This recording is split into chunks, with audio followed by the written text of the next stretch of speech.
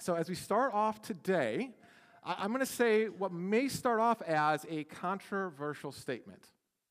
That all Scripture is God's Word, but not all Scripture is equally applicable.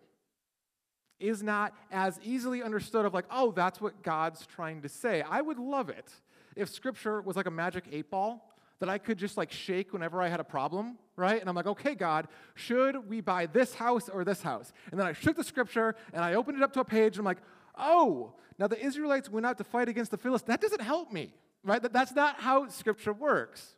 Now there are certainly parts of Scripture where you can read and it's more directly applicable, right? So when Jesus is doing the Sermon on the Mount and he's teaching on things like worry or money or anger or family or prayer, and Jesus says to do something, it's really easy to understand, oh, Jesus wants me to love my neighbor as myself. Direct application. But when you're in different genres of Scripture, different parts of the Scripture, it's not quite that easily accessible of what are you trying to say to me, God? And yet, it's equally God's truth. It might just take a little bit more work to get there, and that's what we're going to see today in the story of Jacob.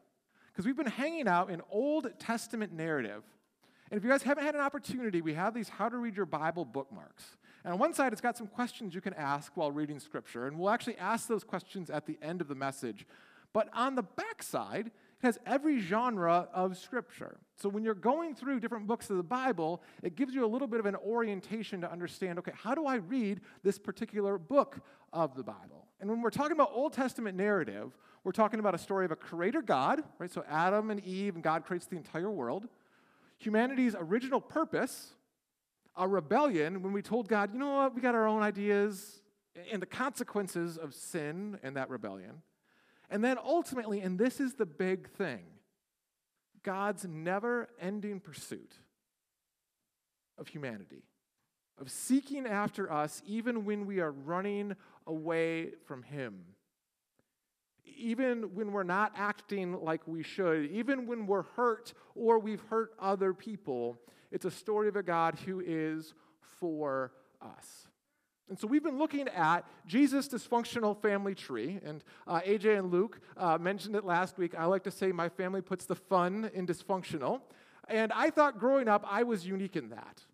But I'm a pastor now. I know most of y'all pretty well, and I can say pretty confidently that all of your families put the fun in dysfunctional too. And sometimes we can laugh about it, and sometimes it's still like, no, Josh, that's still too raw, too close. And I do want to just make mention of that with the story of Jacob today. We're going to laugh a little bit. There are parts of the story that are just really funny. But if there are parts of the story where you're like, Josh, that still hits too close to home, that's natural. Because we weren't designed for sin. We weren't designed to be hurt. When God originally created mankind, it was supposed to be good. And then an unnatural thing happened to us.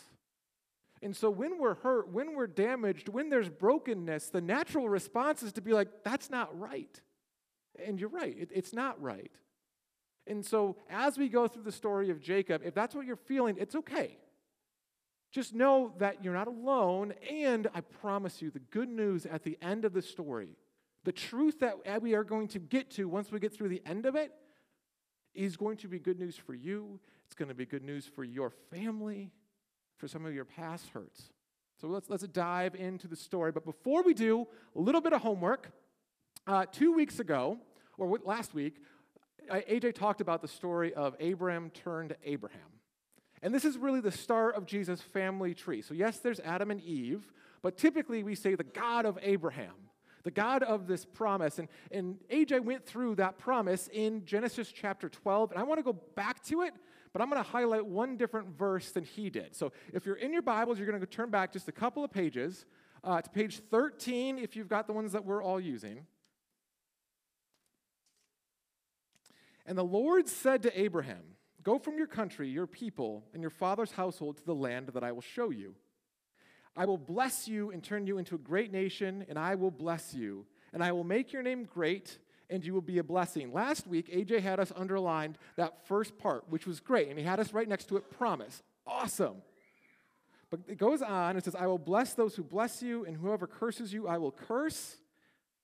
and all peoples of the earth will be blessed through you. This week, I want you to underline that specific verse, because what that verse is getting at is a promise of Jesus. You see, this is God's plan of how he's going to fix the whole world, seated in the line of Abraham. He tells Abraham, hey, you're going to become this great nation. You, childless man, one day your descendants will be so great, they will be this massive nation, which is awesome, and it's a promise, but it's a promise with a purpose, and the purpose is that one day all humanity would be blessed through him, and that is directly connecting to a promise of Jesus. So you can actually put a cross right next to that, because what Abraham is getting promised is going to be a blessing to all of us, and what we all know is in the Messiah, Christ. All right, so that's Abraham. Well, Abraham needs to have kids for this nation to happen, so Abraham has Isaac, and then Isaac has Jacob. But the thing with Jacob, and this is crucial to understanding the story, this is not a moral story. This is not a how to live story. This is not Jesus on the Sermon on the Mount saying, be like me. We read the Bible like, okay, so I'm supposed to be like Jacob. No, don't be like Jacob. I mentioned it in the beginning, but Jacob's name literally meant to deceive. That's how bad he was. That's how this story starts off. And so it's not Jacob's story, it's God's story. And how God pursues and is faithful to Jacob, even when he's choosing the wrong thing. Or when someone is hurting him, God is still faithful. And y'all, that is good news for a broken church. There's going to be a couple things you're going to write, all right? This is not okay. You can write that in the margins. You can write yikes. Or if you're like me and you're not great at drawing, you can also do this. There's going to be a lot of this, all right? So for the next 5-7 minutes, just get ready to be like, ooh, that's like reality TV show. Yes, it is, right?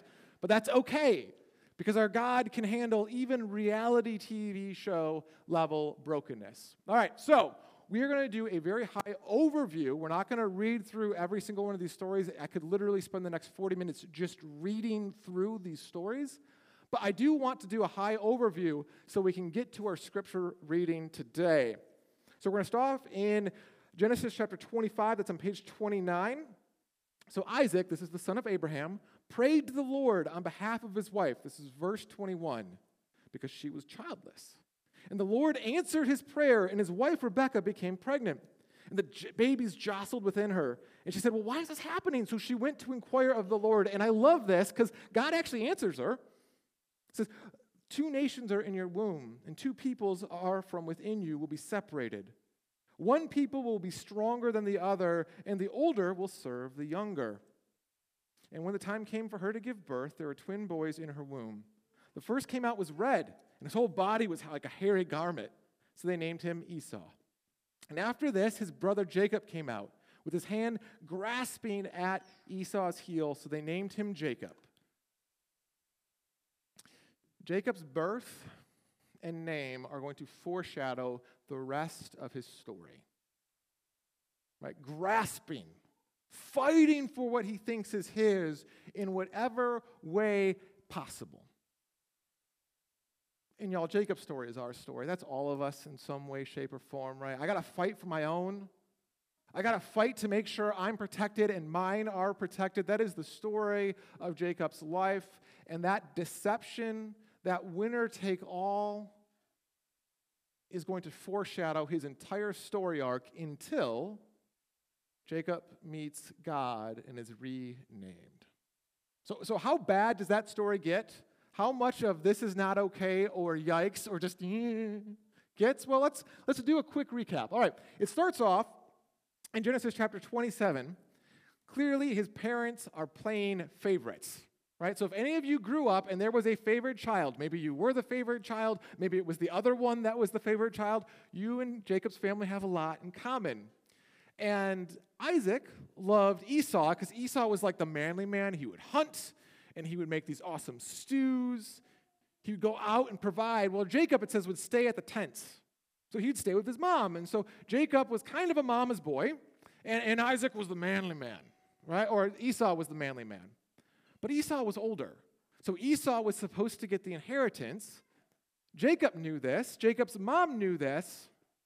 But it got so bad that when Esau was blind, they played this trick on him, where they literally put Jacob in Esau's clothes so he smells like him. And they put on goat's fur on his arms so he looks hairy. And it really confuses Isaac. He's like, you don't sound like Esau, but he's old, he's frail, and he just wants to pass on his blessing. And so he does this. Jacob ends up stealing Esau's blessing. And go figure, the manly man is not okay with this, right? So Esau's response is like, as soon as dad dies, I'm killing my brother, right? So this has literally escalated to quite severe levels, right? And if that wasn't bad enough, it ends with some not so subtle racism about in-laws, where Jacob's mom, one of the reasons she doesn't like Esau is because Esau married foreigners. And so you get this conflict there of she's like, I don't like those people, right? This is a broken, messy, messy family. This is a family that is hurting people and has been hurt, and what we see in Scripture is hurt people tend to hurt people. That is humanity's story. So we have a broken family. We have Jacob fighting for his own, fighting all these different things, and he ends up having to flee. And even while all that's happening, we have our first promise from God. God's promise to Jacob is found in Genesis 28. If you want to turn with me, and tell me if any of this sounds familiar. There above it stood the Lord. This is while Jacob is fleeing. And he said, I am the Lord your God of your father Abraham and the God of Isaac, and I will give your descendants the land on which you are now lying. Your descendants will be like the dust of the earth, and you will spread out to the west and to the east, to the north and to the south, and all peoples on earth will be blessed through you and your offspring. I am with you, and I will watch you wherever you go, and I will bring you back to this land. You can underline that promise. The same promise that God gave to Abraham would pay forward to generation to generation to generation, regardless of whether or not that generation was faithful to him. That Jacob's own deception, that Jacob's own brokenness, the problems he created with his own best thinking, that led to all kinds of division in his family, him having to flee and run away. God is still faithful. God's promise that through your line, a Messiah will come and all people will be blessed through you. What we see in the story of Jacob is a God who is faithful even when we are not faithful. As we sang just a couple of minutes ago, great is your faithfulness to me, period. Not, great is your faithfulness to me when I have all my stuff together. Not, great is your faithfulness to me when I'm on my way to church and I'm rightly centered and I didn't honk at the guy in front of me and I didn't get into an argument with my spouse on the way and this is going, no, just great is your faithfulness to me, period. That is the story of God throughout the entire Old Testament. That is the story of Jacob. Now, if that was it, like, okay, great story, Josh, totally makes sense. Glad Jacob got his act together. No, that is not the story. We're still in the this is not okay, yikes part of the narrative, so we're going to continue on. All right, Genesis chapter 29. Jacob finally gets a taste of his own medicine. Jacob ends up living with one of his relatives, and he falls in love with one of their daughters, Rachel. Oh, it's this beautiful love story. And he sees her, and he's like, oh, can I make her my wife? And the father's like, yes, you can make her your wife, but you got to serve me for 7 years. And Jacob's like, I am so in love with this woman, absolutely. And so he faithfully serves for 7 years to marry Rachel. Everyone's excited, except the father had 2 daughters, Leah and Rachel. And so the father decides, you know what, Leah really needs to get married too. So somehow, and my guess is alcohol is involved here, because the wedding happens, they send Jacob into the tent, and Jacob wakes up, and he doesn't find Rachel laying next to him, but Leah laying next to him. And he's like, no, what happened? And she's like, oh, my loving husband. She's like, no, none of this. The deceiver is deceived. And he goes to his father-in-law, and his father-in-law is like, well, in our culture, you have to marry the first one first. He's like, but I want Rachel. I was like, we can still have Rachel, but you have to serve me another 7 years, right?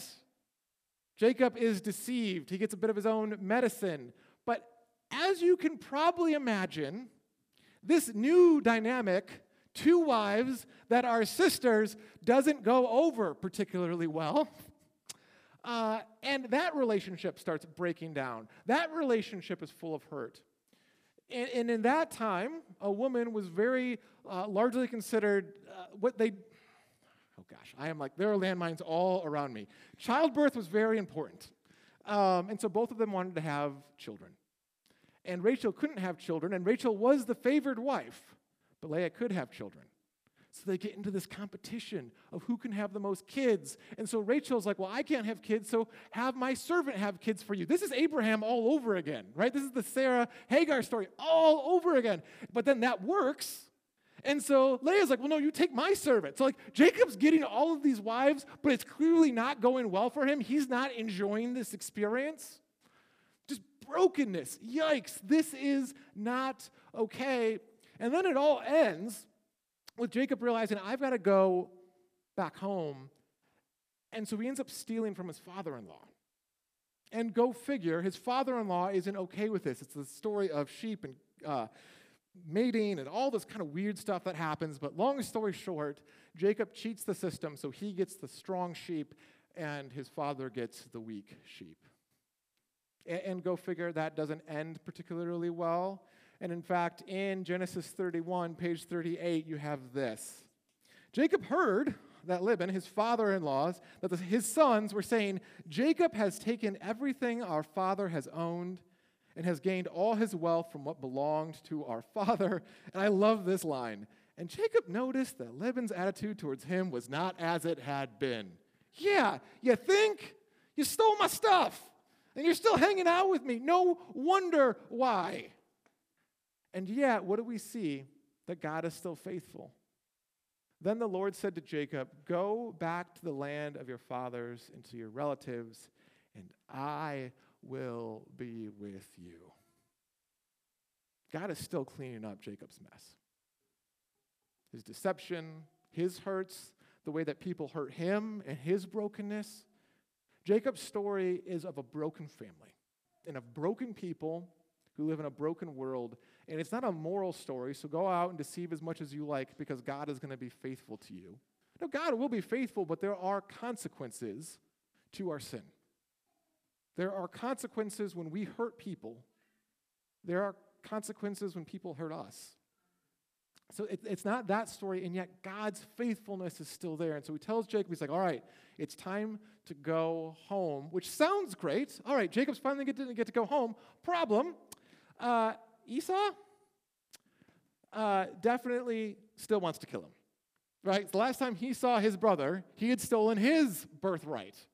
And so Jacob is freaking out about what he's supposed to do. Jacob is freaking out about I'm going to show up, and my manly man brother is going to show up with all of his men, and they're just going to murder me. And so he sets up, as Jacob would, this really elaborate plan where he gets all of his people together, he gets all of his stuff together, and he starts sending them out in waves to convince his brother not to kill him. And so every wave goes out and essentially just says, Esau's amazing, we love Esau, here's some stuff.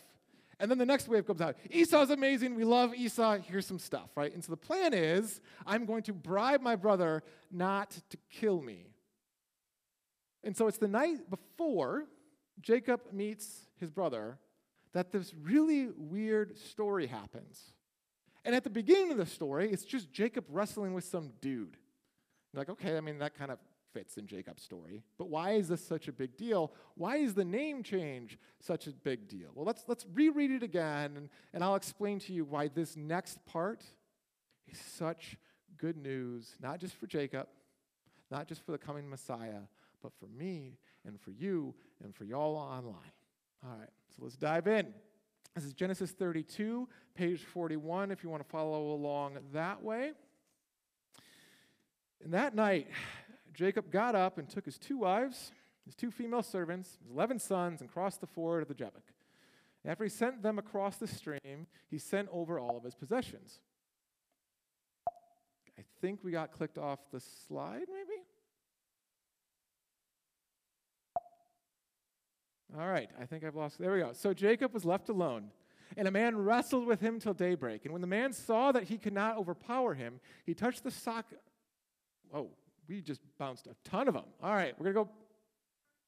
I didn't put the right slides in. All right, I'm going to just read out of the Bible. This is even better, guys. All right, that night Jacob got up and took his 2 wives, his 2 female servants, and his 11 sons, and crossed the ford of the Jabbok.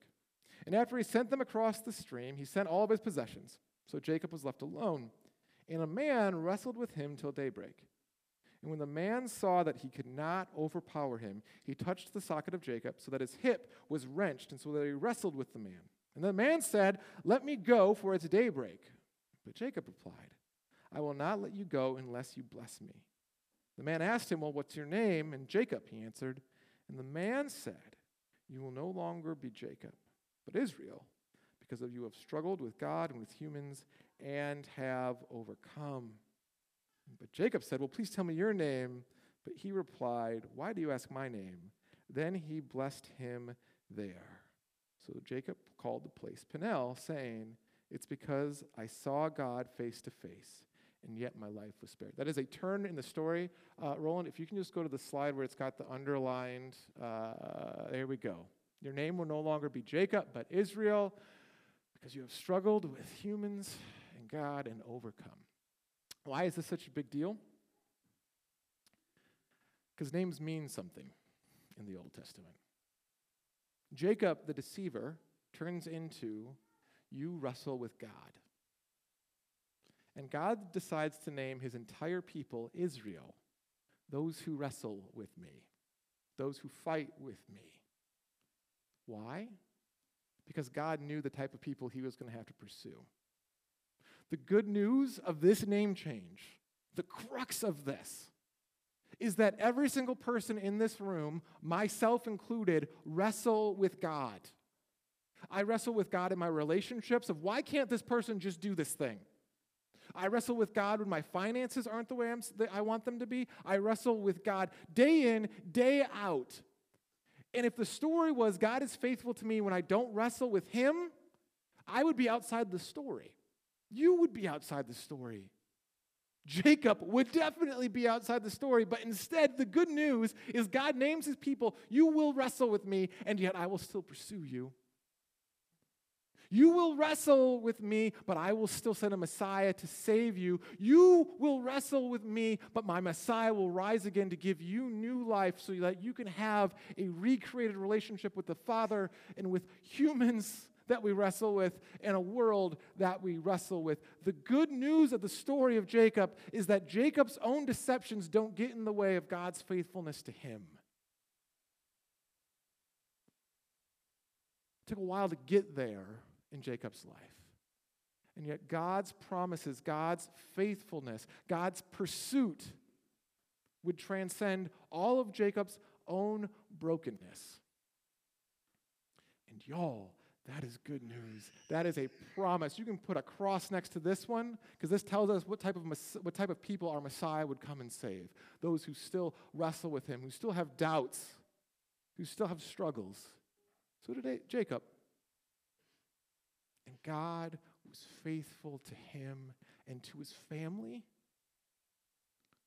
Right? Those of us with the fun and dysfunctional families, we have a faithful God there too.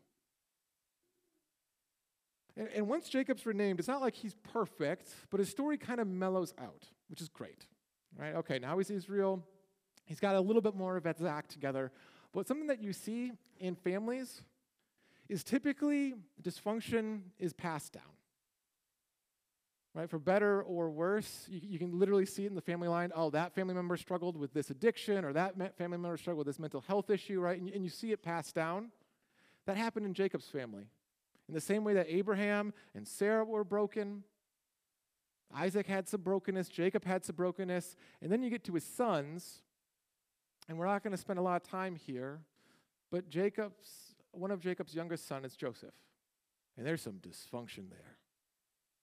His brothers are so envious of Joseph, they sell him into slavery. He ends up in prison, wrongfully accused. But eventually God elevates Joseph because God's faithfulness still remains. And when he does, and I want you guys to turn, because there's one more verse I want you to highlight, because it's Jacob's son, but this comes from, I'll rename that, we got that, decisions, here we go, Genesis 50, this is page 67. I want you to underline verse 20, highlight verse 20, because Joseph's brothers are freaking out. After everything's been redeemed, after they've sold him into slavery, decades have passed, and now Joseph is in charge in Egypt. And they're like, are you going to kill us for what we did to you? And Joseph's response is this. You see, you intended to harm me, but God intended it for the good to accomplish what is now being done, the saving of many lives. That evil that happened, that evil that may have happened to you in your family or in your past, that hurt, that you're like, that wasn't right. You're right. This is not okay. It's yikes. It's okay to be hurt. And yet, this is the promise, that when humanity intends to harm, God can turn it to good. And you wanted to know the most extent of this, as bad as it was for Joseph? Joseph isn't the worst. The worst is Jesus. God sends his son, the Messiah, to heal, to save. And what does humanity do? Thanks, but no thanks. And in fact, you know what? Just to make sure you realize how much of a no thanks this is, we'll kill him. Humanity threw our best shot at God. We killed the Messiah. And what does God do with that action? He saves the whole world. He fulfills the promise that all nations would be blessed through the line of Abraham. That no matter what evil is done, either to you or by you, we have a God who specializes in redemption and healing and love. And he specializes it with people named Israel. With people who still wrestle with him and have doubts and don't always do the right thing and have hurts that have been done to them, a God shows up and says, no, I specialize in people just like you. And great is my faithfulness. Period. Amen.